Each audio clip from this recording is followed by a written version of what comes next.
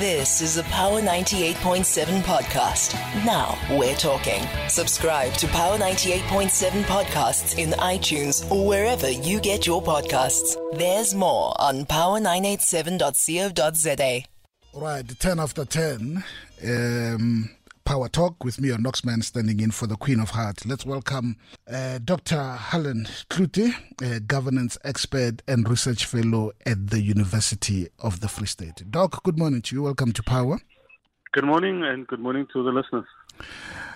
Maybe let's start this conversation from this premise. As we speak, Dr. Kluti, there's currently a commission of inquiry in Johannesburg, convened or set up by the Premier Panyaza Lesufi after that fire in Usindiso building in the CBD of Johannesburg that killed over 70 people. And it's interesting because in 2014 there was a provincial government gazette extraordinaire on what they called bylaws on problem properties. They said they don't want to call them Haji, they call them problem properties. And it stipulates clearly what needs to be done. It was gazetted in May and then adopted in November 2014. But what we see in the city of Joburg and other major cities in terms of the decay, you have all these pieces of legislations. Why is it, Doc, that they don't apply these bylaws and let the cities to deteriorate like this? Look, I think there's a number of factors, but I think the number one factor in all of this is leadership. We have got a problem in this country. We've got a lot of legislation. Policy, if we must go to a World Cup on policy, we will win without having to practice. We are world champions when it comes to policy. And so what we lack is political will and sometimes administrative will. And then there's also the criminal element that people talk about, that sometimes it's not in the interest of politicians to act on this.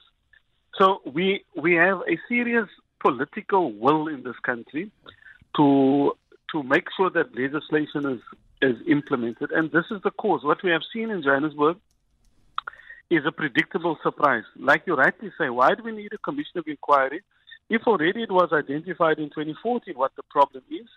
Our problem in this country, like Justice Malala says, is implementation. We simply lack the political will and administrative will to implement on our good policies. Because some of these policies, the consequence may be unpopular, but we lack the will to implement policy in this country. All right, let's talk first about leadership. I don't know how many times I've heard this criticism of leadership in this country from different think tanks, from different analysts, and so on and so forth. Now, Dr.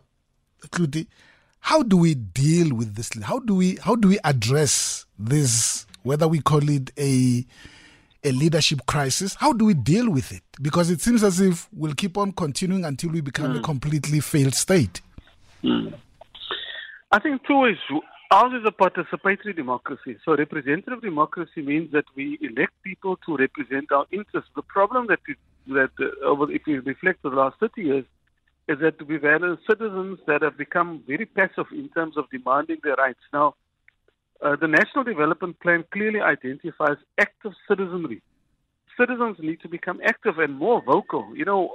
One medium that has kept citizens abreast is the media. And that's why accountability starts locally. The community radio that is there, the local council is there. It starts with accountability. Kimi Makwetu, the late Auditor General, said it late that the thing that will save us in this country is ethical and accountable leadership. Now that means that our citizens will have to wake up and not sit back and expect government to deliver all the time, but demand. That becomes having to become unpopular as well. So accountability starts right at the local sphere, with my ward councillor, holding my ward councillor to account and making sure that person delivers. There's a ward committee. Our democratic system allows for a ward committee. It's at the lowest sphere. There is participation there. But a lot of times, these ward committees are also not functional or become the political cronies of the councillor. And so our accountability institutions or mechanisms, the governance there, that has to be stepped up. And South Africans will have to realize that we cannot allow Project South Africa in the hands of politicians. The church, the school principal, the sports clubs, those are all institutions that are functional, a lot of times function at the local level without the support of local government. And so we need to wake up to this reality that we cannot allow the running of this country only to politicians. Active citizenship is what we need. Okay, we are a democratic country and a participatory democracy. Yeah. And then as citizens, we are challenged to do our bit because we committed the biggest mistake of putting all our trust into politicians post-apartheid, thinking that they are conscientized leaders, they will do the right things, but they've demonstrated over the years that that is not the case.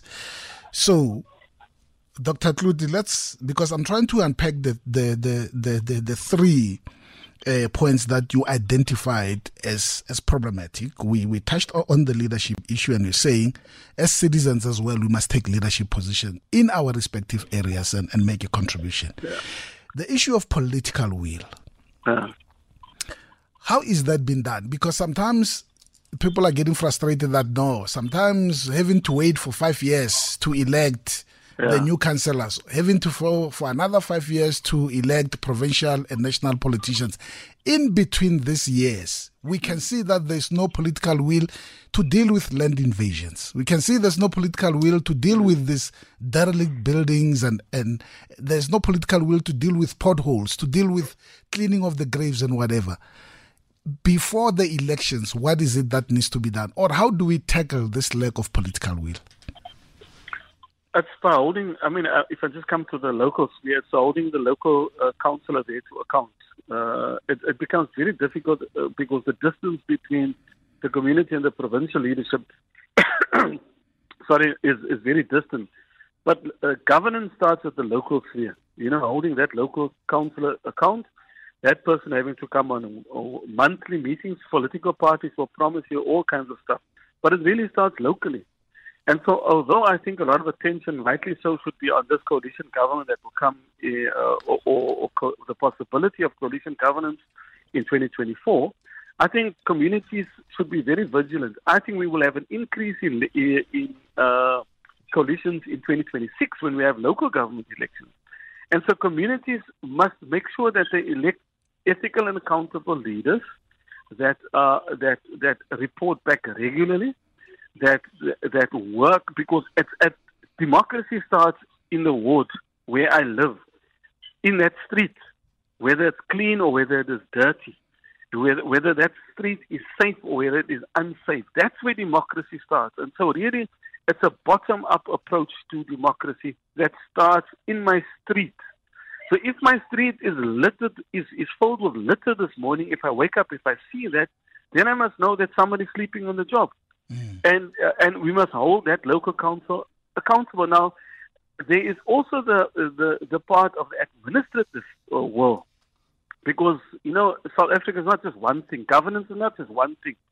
It's sometimes you have a good politician but a bad administrator who just struggles to implement. And so, a municipality is defined by politicians, administrative, and community. And it's complex, it's contested, it's highly politicized, and it is through that complexity and ambiguity that communities must make sense. But it starts with an ethical leadership that don't steal, that says, that keeps to the promises, and working with that community, co-creating the type of lived spaces where we want to live in. Because there is enough resources as we squander resources. And that is on record. The Zondo Commission, we squander resources. South Africa does not suffer from a lack of resources. We have an accountability problem that starts locally. Yeah. Governance starts, a failed state starts locally. And if you look at our state of our municipalities, they are a third. The study showed last year a third of them is dysfunctional. a third is in distress, and a third is functional. And so you can imagine the hill that we have to climb to make sure that local government works. It is currently not working. Yeah. Dr. Tluti, before I take a caller from Mamelodi Thabo, let me ask this question to your third point of the criminal element in this lack of implementation of policies. There is a culture or a trend that has been created by perpetrators of lawlessness in this country. Yeah. And what they do is they up the ante during the election period. Yeah. Because they say they won't touch us because it's the election period. And I'm telling you, that's what they do. Yeah. Driving in Johannesburg, you see massive land invasions. Yeah. Everywhere. Shacks are mushrooming, illegal connections and all those kind of things. And they even proudly say, we know the elections are coming. They won't touch us. Yeah. And that has been a problem. And true to form, governing party, even oppositions, they won't mention anything about that because it is election. So how do we deal with this lawlessness and also these tactics that is being used by people, by the way, who don't even need houses, but they're renting out these shacks to vulnerable people and so on and so forth. But they say it's an election year, they will never touch us. And that's what has been happening throughout our democracy. It is unfortunate. I just want to say, I need to go. The producer said that I must just speak for 5 minutes. So I unfortunately have to go. Yeah, no, that's fine. But just this last thing. The police as well as our problem is consequence management. There's a theory called the broken window theory. If I see somebody gets away with it, then I will follow suit. If I see there's no consequences to negative, that's how culture is formed, by what you reward and what you allow, and what you punish. So we unfortunately there's a lack of consequence here, and it starts right from the top. If I see people getting away with it, then there's no consequence. Nobody's going to touch me, and that unfortunately becomes the culture. I'd be happy to discuss again with you at some other time, but I will unfortunately have to go. I appreciate that. Thank you very much, Dr. Thank you. Governance expert and research fellow at the University of the Free State, because this issue of land invasions, the decay of our cities, and of course we invited the chairperson of the portfolio committee on COGTA and housing in the department of in the Gauteng government, and they made a commitment last night, but they couldn't. Well, the media team couldn't avail the chairperson this particular morning, because we wanted to find out, in terms of their oversight, what are they saying about this chaos, because it is a recipe for disaster. I'm telling you, it is a recipe for disaster. I mean, just next to Botembisa there's just it's crazy. It's madness. And there are people who are in these portfolios who are supposed to look after this, that, and that's why Professor Tluti was right, that it's also an administrative problem, because the administrators in this department, what are they doing about it? Law enforcement, what are they doing about it? Because people flag this title to say it is an election year, we can do as we please, because they will never do anything. You've been listening to a Power 98.7 podcast. For more podcasts, visit power987.co.za or subscribe wherever you get your podcasts.